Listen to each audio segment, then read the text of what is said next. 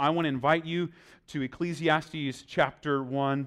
Join me there. We'll read the entirety of the chapter. This book is unsettling. It's awkward. It's deep, and it's somber. And that's actually, we believe, wonderful for us.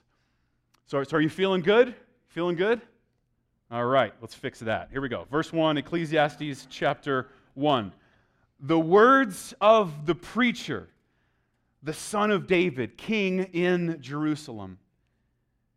Vanity of vanities, says the preacher. Vanity of vanities. All is vanity. What does man gain by all the toil at which he toils under the sun? A generation goes and a generation comes, but the earth remains forever. The sun rises and the sun goes down. It hastens to the place where it rises. The wind blows to the south and goes around to the north. Around and around goes the wind, and on its circuits the wind returns. All streams run to the sea, but the sea is not full. To the place where the streams flow, there they flow again. All things are full of weariness. A man cannot utter it. The eye is not satisfied with seeing, nor the ear filled with hearing. What has been is what will be. And what has been done is what will be done. And there is nothing new under the sun. Is there a thing of which it is said, "See, this is new, it has been already in the ages before us"? There is no remembrance of former things, nor will there be any remembrance of later things yet to be among those who come after. I, the preacher, have been king over Israel in Jerusalem, and I applied my heart to seek and to search out by wisdom all that is done under heaven. It is an unhappy business that God has given to the children of man to be busy with. I have seen everything that is done under the sun, and behold, all is vanity and a striving after the wind. What is crooked cannot be made straight, and what is lacking cannot be counted. I said in my heart, I have acquired great wisdom, surpassing all who were over Jerusalem before me, and my heart has had great experience of wisdom and knowledge. And I applied my heart to know wisdom and to know madness and folly.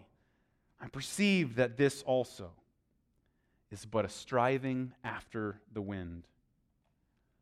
For in much wisdom is much vexation, and he who increases knowledge increases sorrow. May God in some powerful way use these dark words to grant us a deep and abiding hope in Him. This book goes right after what I would argue are some of the most important things that our culture holds dear. Not in order to destroy our hope, but to replace our superficial sense of happiness with a deeper and greater sense of things. I shared this with you. This is just a great summary. This word, we want to kind of dig into the way we understand the word Ecclesiastes or Kohelet, the word preacher translated there, the word vanity even, and the word vanity that's translated over and over and over again. It shows up 37 times. Is the word hevel. It's an onomatopoeia. It's meant to already give you an insight into its definition by the way that it's pronounced. It's like a breath. The rest of the wisdom literature speaks of this as like when you can see your breath, something that is fleeting. It doesn't last very long. This is the picture of life, right? It's poof. And the last thing we'll see, we try to define today, is this phrase that happens almost 30 times, is that phrase under the sun or under heaven.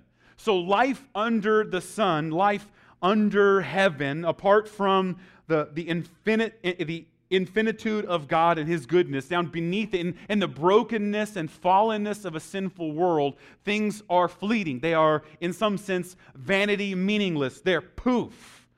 And I want to push into this today specifically so that you will consider the possibility that to despair of the meaninglessness of life under the sun is the beginning of finding hope beyond the sun.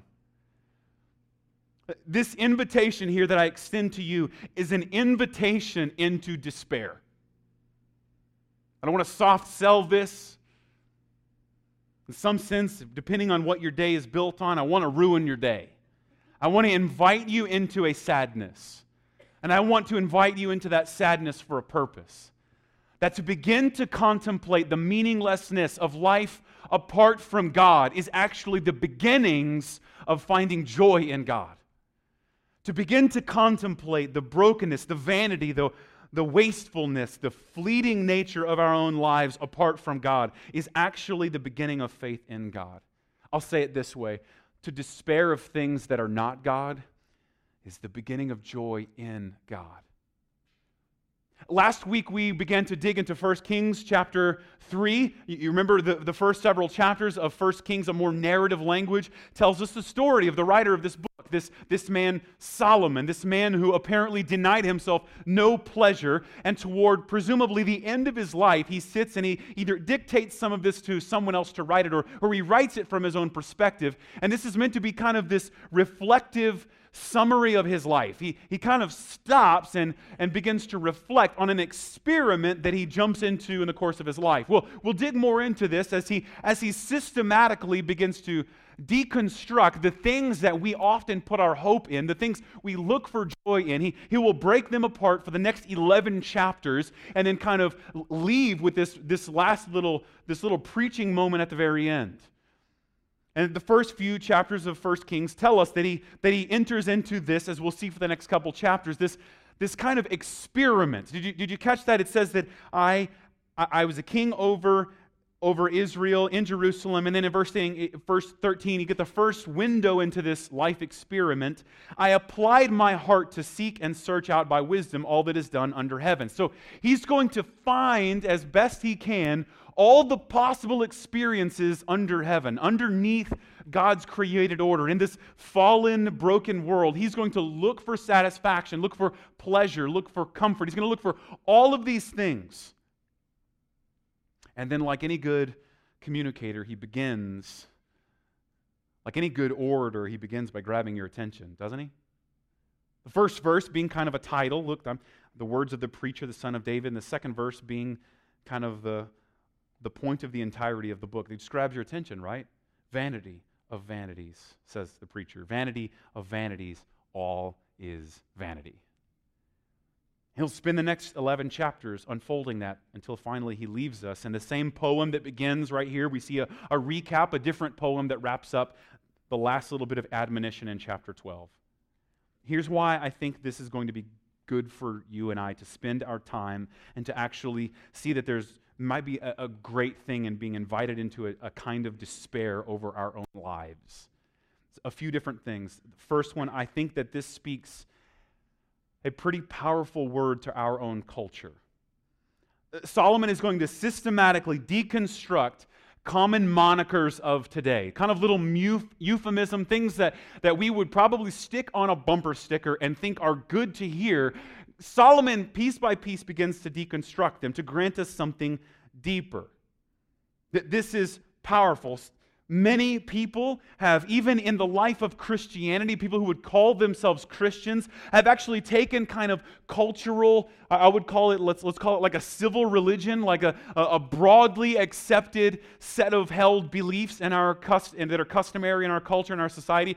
Even people who would call themselves Christians have kind of taken those things, adopted them, and like kind of pseudo-baptized them, and then pawned them off as Christian wisdom. Such that we've talked about this before. This will probably be a series for us again in 2017 potentially. But one of the best things we can do is to like walk through our own culture and like point out the stuff that's not in the Bible, right?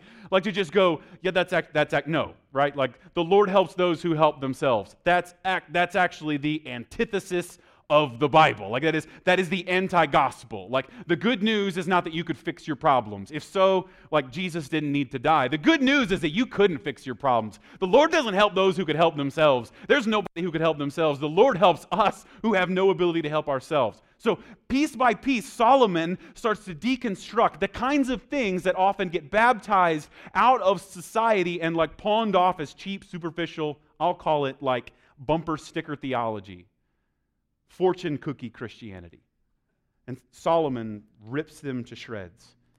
So as we walk through this, there's going to be a powerful set of words here that even as we invite one another into kind of a sadness and despair, I hope that it's actually a healthy deconstruction of previously held beliefs that are holding you back from seeing the joy that we have in Christ.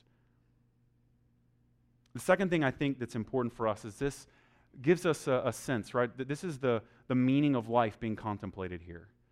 The Bible answers the question of origins, where did we come from, and endings, where do we go? We come from God and we go to God, and he begins to contemplate the meaning of life, and we would say that since we come from God and we go to God, then life only has meaning in God and with God. Now, 1 Kings tells us that Solomon was actually bad at this.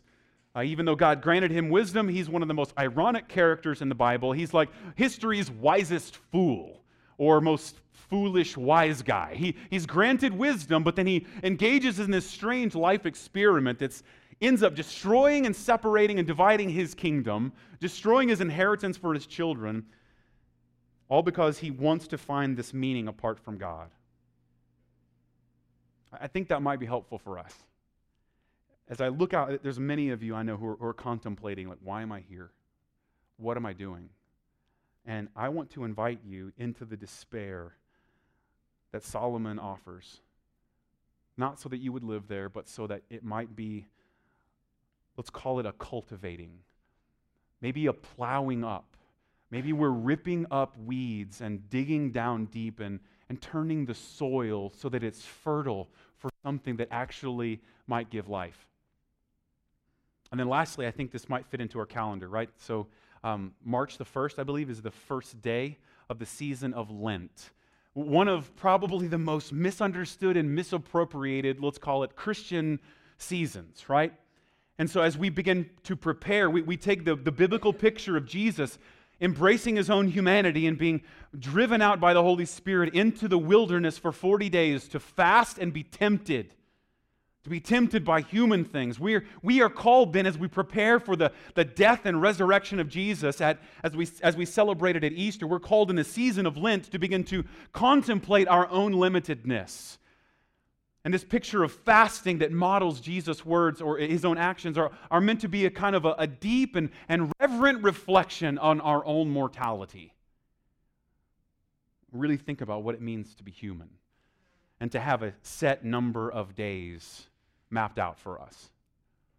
I say misappropriated because this, I think, will probably set us on the right stage to begin to have hope in what God has done. I say misappropriated because Lent is typically where people missing the gospel just use it as an excuse to do what they probably should have been doing the rest of the year. Have you seen these?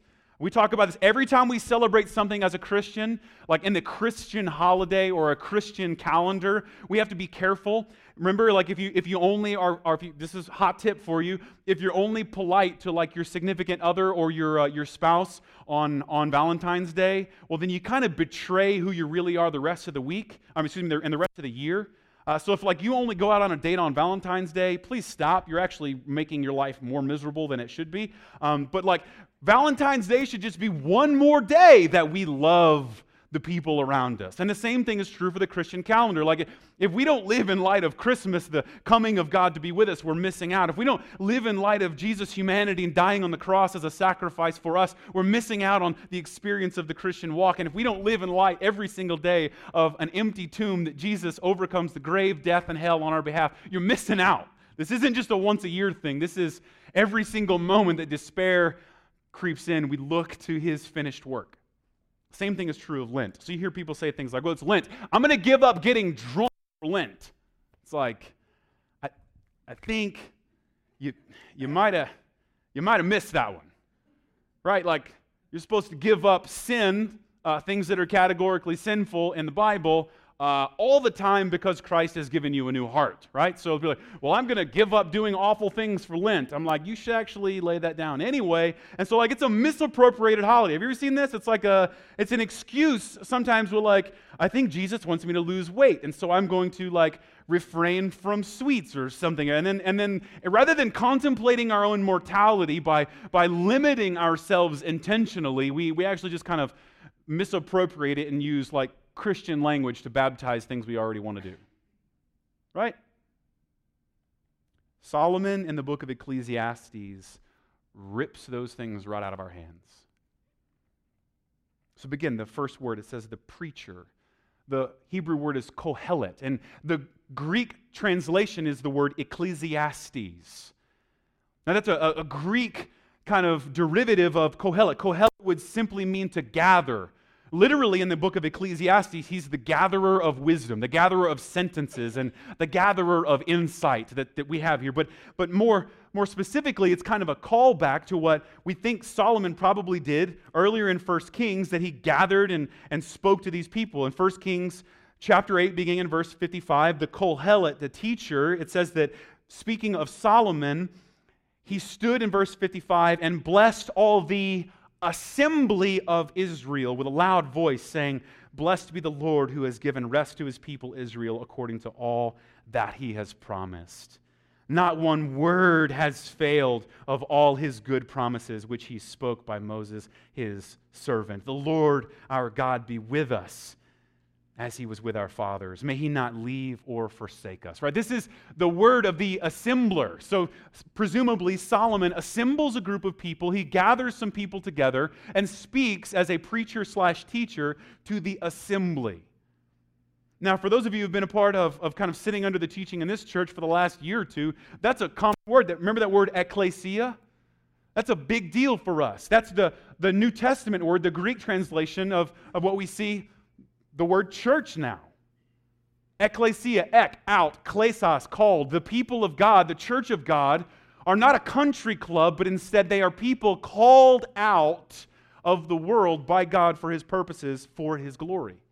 So there's a sense in which, even this is an Old Testament text, it has a New Testament theme. And there's a sense in which, while this has personal and individual implications, it really speaks to, I don't know if you caught that, to the ecclesia, the gathering of God's people.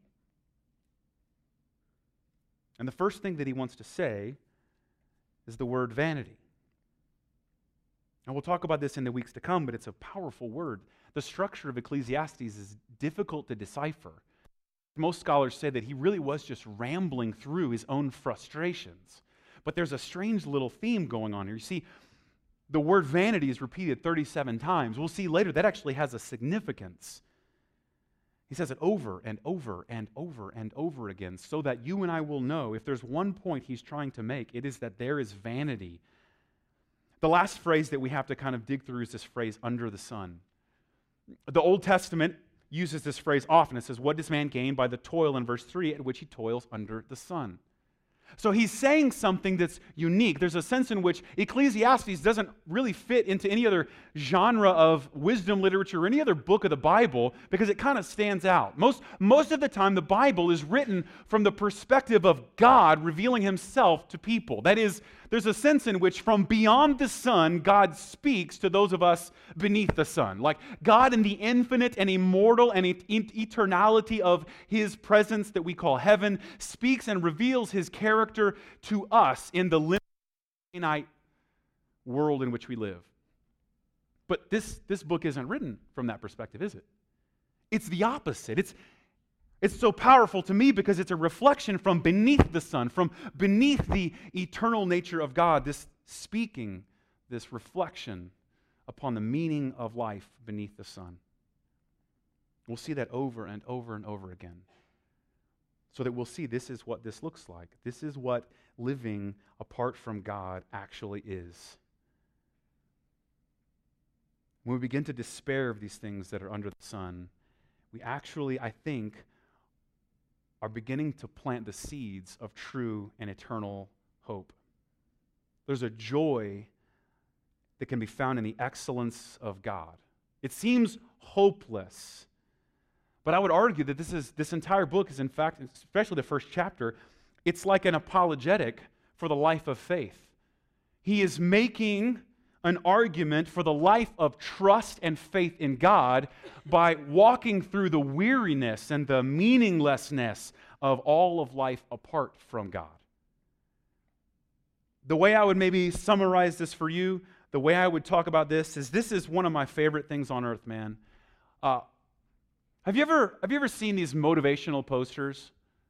These motivational posters, like a motivational, like a picture of something, and then this little, I don't know, a little bumper sticker words on the bottom, and little bitty fortune cookie saying across like you can do better, or like you're special and you're a snowflake, right? You've heard these? They're awesome.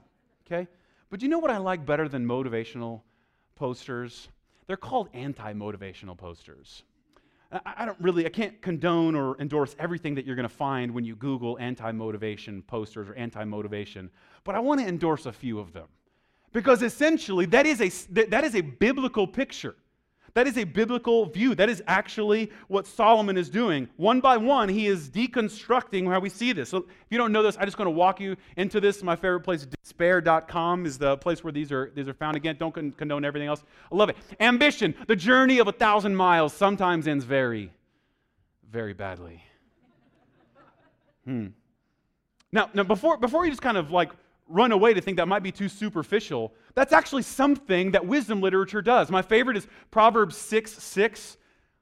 Remember this? Proverbs 6:6. Solomon, his wisdom says, "Go and look at the ant, you sluggard." There's this picture in which, like, even, it's God's revelation. Go to the ant, sluggard, consider his ways and be wise. There's a sense in which, like, by God's grace, you can watch the ant and begin to understand the character of God. You can learn just by observing. The same thing I think is true here. There's a sense in which we watch, and we look at what fails and learn and find wisdom. Consistency. It's only a virtue if you're not such a screw-up. That's funny. I don't care who you are. You can not laugh. That's fine. If you're not going to enjoy these kind of dark things, you're going to hate the next few weeks in Ecclesiastes. Warning you now, okay? Just you're going to hate. If you can't laugh at the darkness, fear until you have the courage to lose sight of the shore, you will not know the terror of being forever lost at sea. These are getting good, man. Just wait. Failure when you're best just isn't good enough. Personal favorite, agony. Not all pain is gain. Humiliation. The harder you try, the dumber you look. I don't want to lose my order. Limitations. This is great because it picks on like the most adorable. Limitations. Until you spread your wings, you'll have no idea how far you can walk. Wasn't that awful? They use an adorable penguin. Like, ha ha ha, you're a bird, but you're not, right? Personal favorite, persistence. It's over, man. Let her go. I say this so that you will realize this is a thing for us. Now, for those of you who are more inclined to like be chipper and try to get over things quickly, Ecclesiastes will demand something difficult of you. Something we talked about last week that I believe that the Bible calls us to, that Christians ought to be the most serious kinds of people. Christians ought to be not afraid to think about their own failure. Like an anti-motivational poster doesn't scare a Christian, because if we find our identity ultimately in God, then again, the despair of the things that are not God, we actually believe is the beginning of finding joy in God. And so this anti-motivational poster that he begins to walk through here is actually something that gives us life. In fact, to say that all is meaningless is to say something meaningful. To begin and grab your attention by saying that all things are vanity and meaningless, he is implying a sense of meaning. This is important for us because most people would argue, or certain scholars would argue, that Ecclesiastes is like an embrace of nihilism, a sense that there is nothing lasting, nothing eternal. But what I would argue that the same thing we'll find for the latter chapters of Ecclesiastes, nihilism and postmodernism have a kind of a problematic and hypocritical inconsistency. Because in fact, to say that if you're a nihilist, like that things don't matter, is to imply that what you're saying matters. A nihilist who comes along and says there is no point, well, now we kind of get the point. And to impose kind of a sense of undermining reality often is a self-defeating practice. And so when we look at Ecclesiastes, he's not doing that, because he doesn't just say all is meaningless and then he stops. Instead, he says all is meaningless now. Contemplate, what does a person even gain from all their toil under the sun? So he's not just being pessimistic. He's not just being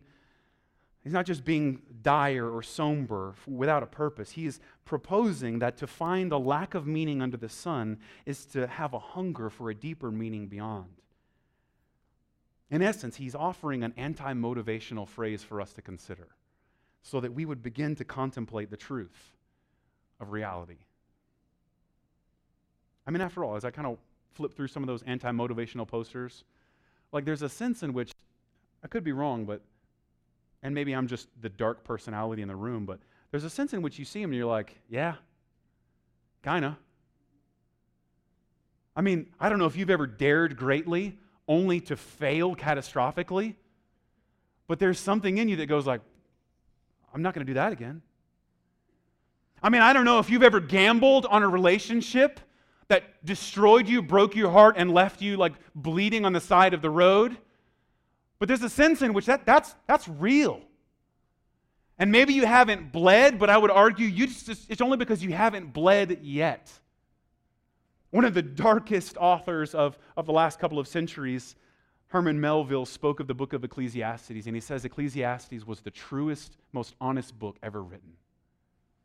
And this is a man who was certainly, if you've ever read Moby Dick, accustomed to thinking about his own mortality, about his own limitedness, about his own striving after the wind. There's a sense in which, as he says this, it ought to resonate with you, at least a little. Maybe you've succeeded at everything. Maybe you're right where you thought you would be. Maybe the map of your life has brought you here, and you think this is exactly where you intended to be. But I don't know about you. I didn't see myself in an elementary school in Sioux Falls, South Dakota, like 10, 15 years ago. Maybe you did. Maybe you saw that coming.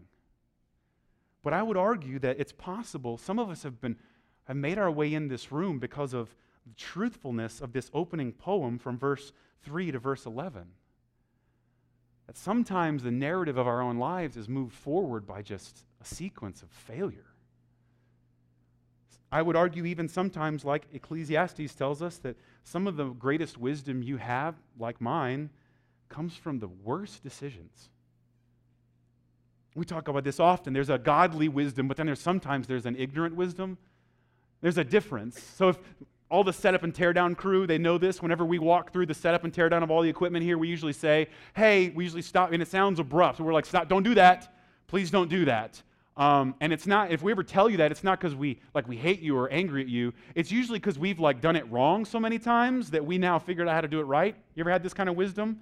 There used to be, on these uprights that hold some of these backdrops, there's two of them that had massive streaks of my own blood that were running down them. And so when I always say, when we're setting them up, I go either wear gloves or watch your fingers. It's not because I hate you. It's because there's a sense in which don't be dumb like me. Don't needlessly use up pieces of your own flesh. Don't do that. This is the kind of wisdom that we have here. He's saying, look, if you've ever failed before, there's a sense in which you get what he's saying. Get it. But just let it weigh on you for a moment. Don't just let that hang there for a minute. Resist the temptation to just kind of run to okay, now, Jonathan, tell us the happy stuff. Tell us the joyful part. Tell us the thing that makes me feel better. I love the personal language also that we see here. He says over and over and over again, did you catch those words that you see them for the rest of the chapter and the rest of the book? I have said in my heart. It's like Ecclesiastes is more like a journal than anything else. In the book Grief Observed, written by C.S. Lewis, there's a powerful thing. This is C.S. Lewis who wrote the Chronicles of Narnia, right? The glory of Christ in a lion. I mean, this is the guy who wrote Mere Christianity. These are great resources for the life of faith. But then he begins to reflect on watching his beloved wife Helen spend her last moments with breath. And he says this, meanwhile, where is God? This is one of the most disquieting things. When you're happy, you're so happy that you have no sense of needing God, so happy that you are tempted to feel His claims upon you as an interruption. If you remember yourself and turn to Him with gratitude and praise, you will be, or so it feels, welcomed by Him with open arms. But go to Him when your need is desperate, when all other help is in vain. And what do you find? A door slammed in your face, and a sound of bolting and double bolting on the inside.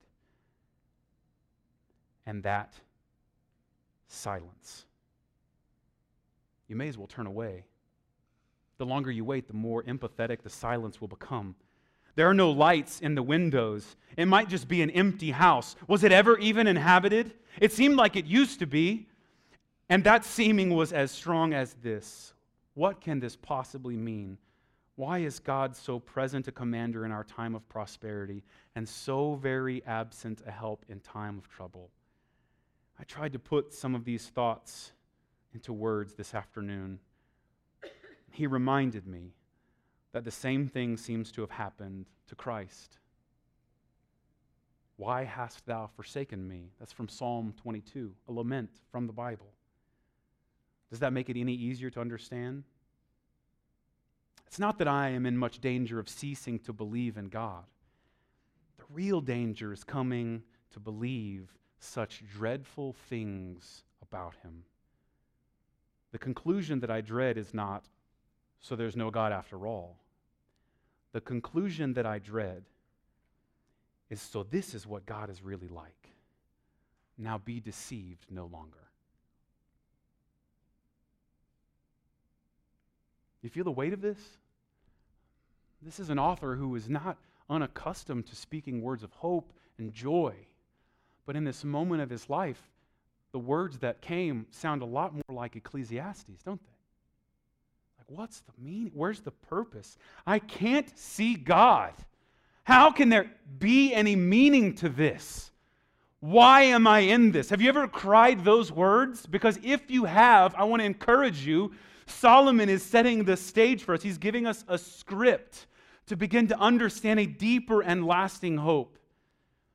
Believing something about God that is lasting and true. Even though it's offering maybe a trek into a dark and uncharted waters, it is something that we find is beautiful.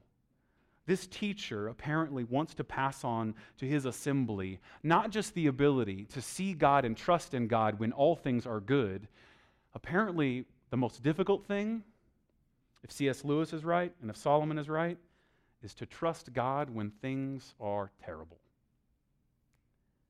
I don't think that I have to equip you as a church to celebrate God's goodness when everything is perfect. In fact, I come along and say, God loves you, right? Jesus loves you, right? God is good. His mercy endures forever. In a time of prosperity, you'll probably receive that with open ears and open arms. Yes, absolutely. You're right, Jonathan. But there's something disconcerting when after a great and massive loss, a great and massive failure. Have you ever had one of those phone calls? One of those phone calls that happens on an idle Tuesday that wrecks everything? All of a sudden it seems disconcerting for someone to come and say, God is good. All the time. All the time, God is good. There's something that's disquieting when we contemplate the goodness of God in spite of the despair in the world.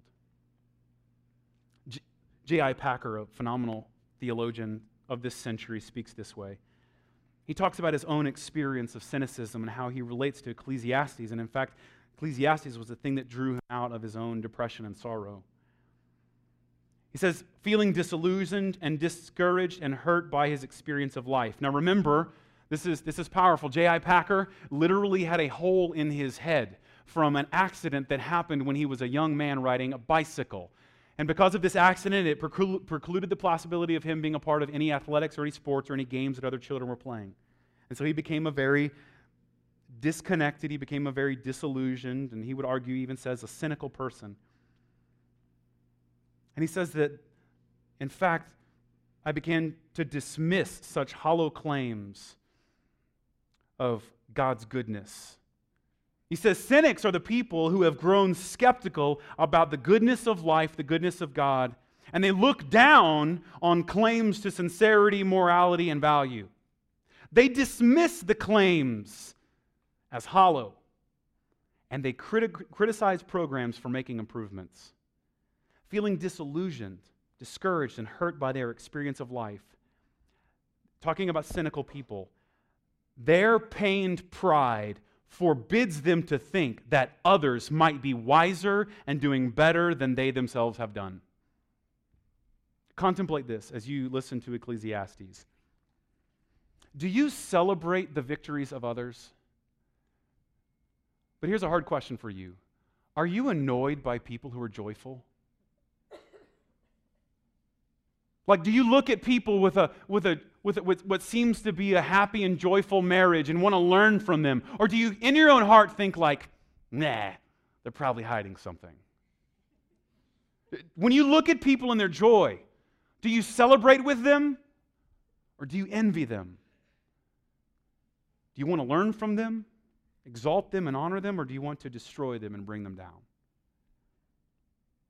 Because it seems that if you find your identity rather than in the secure and finished work that God has done for us, then what's left is a cynical and sarcastic, I would argue, reality.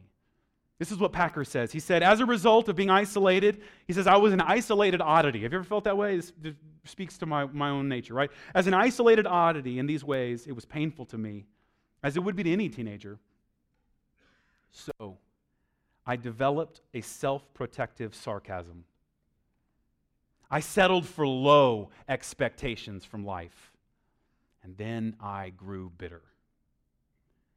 Pride led me to stand up for Christian truth in school debates, but with no interest in God or a willingness to submit to Him. Did you catch how this plays out? Did you catch this cynicism, how it can rob us of joy? Well, let that just weigh on you for just a moment. Consider how this plays out. Is it possible that our sarcasm is actually just a veiled bitterness? Is it possible that our cynicism is actually just a veiled envy for people that we think are happier than us and we don't believe they deserve it? Is it possible that our own skeptical worldview is actually just built on the scars that are in your heart and mind? And all we're doing is expressing piece by piece our own broken experiences? If so, then you are in just the right place for the book of Ecclesiastes to begin to grant something to you, a deeper and more abiding joy. All of earth, it seems, life on the earth, under the sun, under heaven, we see here, it seems to be just like undermining the things that like are anti-motivational posters. Did you catch all the things that most people try to cheer you up? They try to cheer you up with stuff that I would argue is possibly even worse. If you find yourself to be cheered up in something that's superficial, it just hurts worse when it fails. I don't know if you caught that, but like the poem that opens this like undermines every single one of these things. Every single verse, beginning in verse 3, is like a picture it's like an anti-motivational picture that undermines something that probably someone once tried to cheer you up with, but might ultimately lead to despair. Did you catch that? Verse 3, what does man gain by the toil at which he toils under the sun? Did you catch that? Picture a poster of your job, and at the bottom it says, you are wasting your time. Verse 4, generation comes, generation goes, the earth remains forever. You can't change the world. Verse 5, the sun rises, the sun goes down, it hastens to the place where it rises. Picture like on a poster, a sunset, and then in the caption it says, you are running out of time. Verse 6, the wind blows to the south, it goes to the north, it just keeps going. It's on a circuit, it never stops. Picture a tornado, and then the caption like, you are not in control. Do you get this? We're not even halfway there. Verse 7, all the streams run to the sea, but the sea never fills up. You can picture the ocean or a stream, and then the kind of this phrase like, you're not a snowflake. In fact, if you are a snowflake, you are melted and you are flowing to a sea, and you will one day evaporate. Do you get this? This is undermining all of the things that we often fake happiness with. Verse 8, we're not even in the end. All things are now full of weariness, a man cannot utter it. The eye has not satisfied with seeing, the ear not filled with hearing. Picture an eye and an ear and the phrase, you'll never be happy.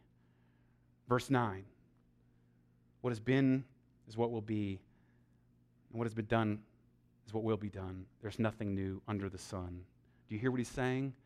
You're not creative. Verse 10, is there a thing of which it is said, see, this is new? It's been already in the ages before us. Did you catch that? You're not unique. Verse 11, no remembrance of former things, nor will there be any remembrance of later things yet to be among those who come after. Did you catch that? It will all be forgotten. Would you do me a favor? If you know the names of your grandparents, would you raise your hand? Now keep them there. Hold them up. If you know the names of your great-grandparents, keep holding your hand up. Here we go. If you know the names of your great-great-grandparents, keep holding your hands up. This is like a pitch for Ancestry.com, I think, right now. If you know the names of your great-great-great-grandparents, hold them up. Off the top of your head, you know them. Got them? What about your great-great-great-great-grandparents? I know one of my great-great-great-great-grandparents, and that's only because I have selfish reasons. He was a church planter. He started a church, the first Protestant church in the Republic of Texas. I get excited about it, right? Don't know who he was married to. Don't know the names of his kids. So we made it to 3 greats, and there were 2 people. 2 people. Did you catch that? That's not that long ago.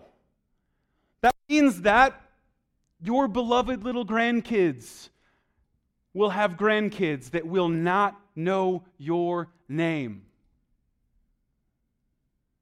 So here's what this means. We can begin to dispense with the idea that we can be God in this earth.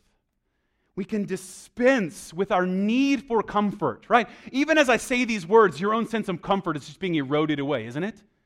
It's just like, oh, this makes me uncomfortable. I don't like to think about this. One of my favorite British authors, I quote him often all the time in his 4 quartets, T.S. Eliot. He says, human beings cannot handle much reality. Because when we really contemplate the limitedness of our own lives and influence, and we begin to think of the truth of this, it completely transforms our view of reality. Here's what I think this leads us to find. Here's what I think that Christians begin to contemplate. In Augustine, and St. Augustine, or if you're a theologian, it's Augustine. If you're a grass grower, it's St. Augustine. So in his book, The Confessions, he says it this way: you have made for us for yourself, O Lord, and our heart is restless until it rests in you. So here's what I think this means. If we begin to let this preacher-teacher shape our community, after all, ecclesia is the formative word here. If we begin to let his words shape us, they're going to be personal and then corporate implications. Let us dispense with trite and shallow theology. That is, let us dispense with shallow views of God. Let us stop believing that we're the center of the earth. What do you pray for? If all the things you pray for are for your glory and your comfort, friend, you are not worshiping God. You think you are God, and you think that God serves you. And here's what I'll tell you. When He doesn't give you those things, and when life doesn't give you those things, you will find yourself at the end like Solomon going, I wasted all my time. I wasted my prayers and my efforts looking for something that could never satisfy me. Let us be the people that think substantively, deeply, even eternally about who God is and what He's done for us. And let us consider the possibility that if we have a short life, and if our great-great-great-great-grandparents, or great-great-great-great-great-grandchildren aren't going to remember us, that's fine. Let them remember our God. Let them remember what God has done. Let them forget us, put the man in the ground, and let the message go on. Secondly, let us dispense with looking for joy apart from God. One of the greatest confessions I can lead you to begin to say with me is, I don't know if this applies, I regularly want significance and importance apart from God. I want fame, I want significance, I want importance, and I want it apart from God. I want it just for me. I want people to like and worship me. And until you begin to confess that and admit that, a 2-year-old and a 3-year-old has no problem confessing this, right? They understand human depravity well. It's all about me, give me what I want. If you don't, wah, right? And I'm going to make your life miserable, okay? Newsflash, most adults haven't grown out of that. They just learned how to use words and manipulate people. They don't cry as much, but they abuse and bully just as much. Same thing. Let us dispense with this picture that life is for our glory and for our comfort. Do you know why life is miserable sometimes? Do you know why? Because you're not the center of it. Have you ever wondered why people don't get out of the way when you jump into traffic? Because the road wasn't built for you. And the possibility, to open our eyes to this possibility that this is about God and His glory, actually is an opening of the door into real and lasting joy. Lastly, let us dispense with superficial understandings of life. Let's be the people who begin to think about a depth of life, a depth of faith that will last through this kind of suffering. That when the meaningless of life begins to be apparent to us, we turn towards something more meaningful. So here we go. I think there are personal and corporate implications to these words in this chapter. When we begin to contemplate that a man who had all the wealth and all the resources and all the influence that the world has ever known, he had all of these things, and he couldn't find satisfaction under the sun, then that probably means that you and I probably can't either, right? Unless you're the most, if you're like Solomon and you're the most influential, most important, wisest person that you know, okay, great, keep trying, you'll still fail. But I think what Solomon is saying, that I'm the most important, most wise, I'm the wisest, most influential person that's ever lived, and it left me finding that all those things left me hungry for something great. I couldn't fix it, I couldn't change the world, I'm a living anti-motivational poster. I think that when we begin to contemplate this meaning and look for hope beyond the sun, the personal implications are this. So I want to be intentional about this. I want to invite you to despair in the things that you are currently hoping in that are not Jesus. I know that sounds awful, right? That just sounds like that runs against it. Someone somewhere told you I'm supposed to just make you happy. Here's what I actually wish. I actually am praying that whatever that thing is that you're currently chasing, that you're currently putting your identity in, you know what I'm talking about, the thing that if someone criticizes that thing, you fly off the handle. If someone pokes at that little thing that you keep a secret, you go nuts. That thing. I am currently praying that whatever that thing is that you're putting your hope and trust in, you're finding your identity and worth in, I am praying that soon you will find despair in it.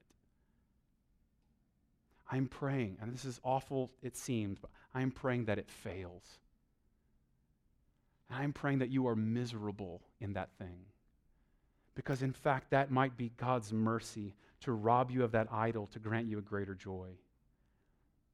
In fact, I want to invite you to consider the possibility that the reason that you have great despair is that you've actually hoped in the wrong things. And it's actually God's mercy not to let them succeed. I've illustrated this many different ways in kind of the same fashion before, but it's like this, like I want my wife to look at all the men in our church and despair that there are no good husbands. Like I want her to look at you men. I mean, I love you dearly. But I want my wife to look at all of you and be like, oh, there are no good men to marry in this church. Right? I want her to despair of what awful candidates for husbands you all are, right? Why? Why would I want that? So that she would find great joy and great hope in the husband that has committed his life to her, right? In fact, I would be the worst husband above all if I hoped that she would actually, man, I hope she finds a good husband amongst these guys. No! I hope she's like, what a bunch of losers. Thank God I have this one. And I pray deep, deep despair. I pray that ever if her heart should wander from me and she looks to you for meaning, that she comes away broken and she goes, it's meaningless. Oh, but thank God for the husband that He's given me. Do you get this? And why on earth would I wish that she would successfully find hope outside of me?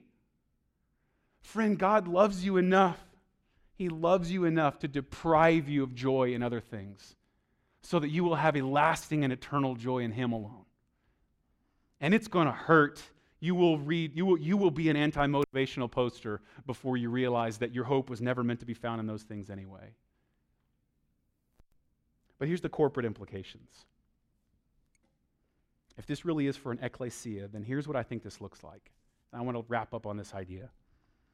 I speak honestly, I love you all, but I hate going to the dentist. I hate being there. I hate it. If you could, their blood pressure, I mean, I'm in fairly good shape, but they check your vitals right before, blood pressure's through the roof. And they're like, they think I'm dying at that moment. And I'm like, no, well, your pulse is high. It's because I don't want to be here, okay? Here's why. I think that, this is my own personal opinion, brushing your teeth feels meaningless, right? Brushing and flossing, just my own opinion. So there's some of you in this room that you love brushing. You love it, and you love going to the dentist. We'll get there. So, but for the rest, it's like washing the car, mowing the lawn. You do it, but you're going to have to do it again. And what happens when I show up at the dentist, and it's really ironic, I brush a whole lot and I floss a whole lot leading up to the cleaning. That doesn't make sense.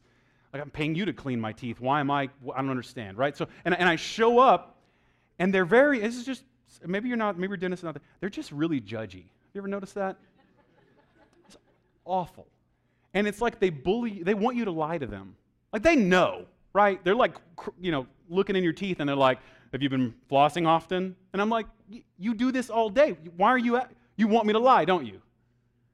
And here's what, there's this judgment, and it's these people that here's what I've never had. I've never had a dentist go man, I really struggle to floss and brush my teeth. I've never had them empathize with me and compel me into that. No. They just go, well, you better do it. My friend was a periodontist, and he said this. He's like, you don't have to floss, only the teeth you want to keep.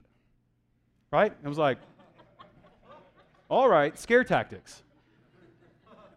And it's really interesting, this place I go, and in fact, I started flossing and brushing, not because I want to, but because I just don't want to be judged the next time I see the dentist and the hygienist. Even this morning, 5 o'clock, I'm brushing and I'm going I don't really want to do this, but I don't want to face the judgment. And I don't want them to just look down on me. And it kind of puts me in a situation where I have to lie and hide. Did you know that sometimes that's what the church looks like? Did you know that that's sometimes what the church starts to look like? A church that isn't honest about misery and failure and disappointment. A church that isn't honest about ways that they have failed and rebelled against God starts to feel that way. And it's a turnoff. Here's what I think.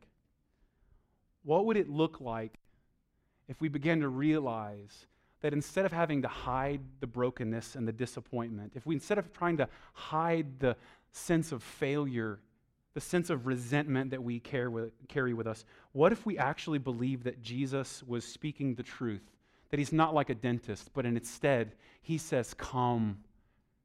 If you're weary, if you're heavy laden, if you're depressed, if your life is an anti-motivational poster, come. I'll carry it. You don't have to hide it. You don't have to lie about it. You don't have to pretend. I know you've failed. I know you've looked for meaning in these things and that you failed. I know that because I've designed you to only find hope in me. Can you begin to imagine what a church compelled by this radical sense of honesty about our own humanity would start to look like? Would you consider looking beyond the sun? Would you cry out to God? Admit that you cannot make this work and that you desperately need help? Would you cry out to Jesus that he would be your satisfaction? Because the first step might be relinquishing any desire to find satisfaction everywhere else. And if this is Ecclesiastes, a book to an ecclesia, well, then here's what I have to say. What would it look like if that started to transform us? What kind of conversation would you have over lunch after this? If instead of trying to hide your brokenness, it was the first thing you led with? What kind of relationships would you begin to have with the people in this room? If instead of trying to clean up to impress them once a Sunday, you actually began to let your life be seen for all its feelings of meaninglessness and vanity? You might lose hope under the sun, but I would argue that you would begin to find it beyond the sun in what God has done for you completely and sufficiently in Jesus Christ. Let's pray. God, we are grateful to you for your goodness. We are humbled to confess. God, I lead with this. I above all the people in this room desire to find significance, to find comfort, to find meaning apart from you. I regularly would like to find purpose apart from you. Either it's because I'm afraid that to admit that I need help, or God, maybe it's just because I worship my own comfort and approval so much that I look for it anywhere I can find it. Would you begin to allow us in this room to one by one confess that failed loyalty? When we begin to consider the possibilities that as we open our hearts up to the despair that we genuinely feel, would you begin to allow us to confess that and let you have access to that so that you can replace that despair with a lasting and eternal joy? If there's some in this room and the thought of being a Christian has seemed superficial and silly, God, forgive us for the ways that we've appeared that way. Forgive us for the ways that we've just made following Jesus look like superficially happy. May we be the people that begin to demonstrate real and true joy. But if there's some in this room that have thought that, would they begin to resonate with Solomon? Would they begin to relinquish their own loyalty to the things under the sun, the things that they are currently seeking after, such that they would be ready and able to experience joy that comes from you? We love you for this gift of Jesus Christ that has transcended the boundaries of heaven and earth, so that now we look beyond the sun to your perfect and spotless sacrifice, Jesus Christ, that we find identity in it. And we are given joy in our right standing with you. We love you for this. In Jesus' name, amen.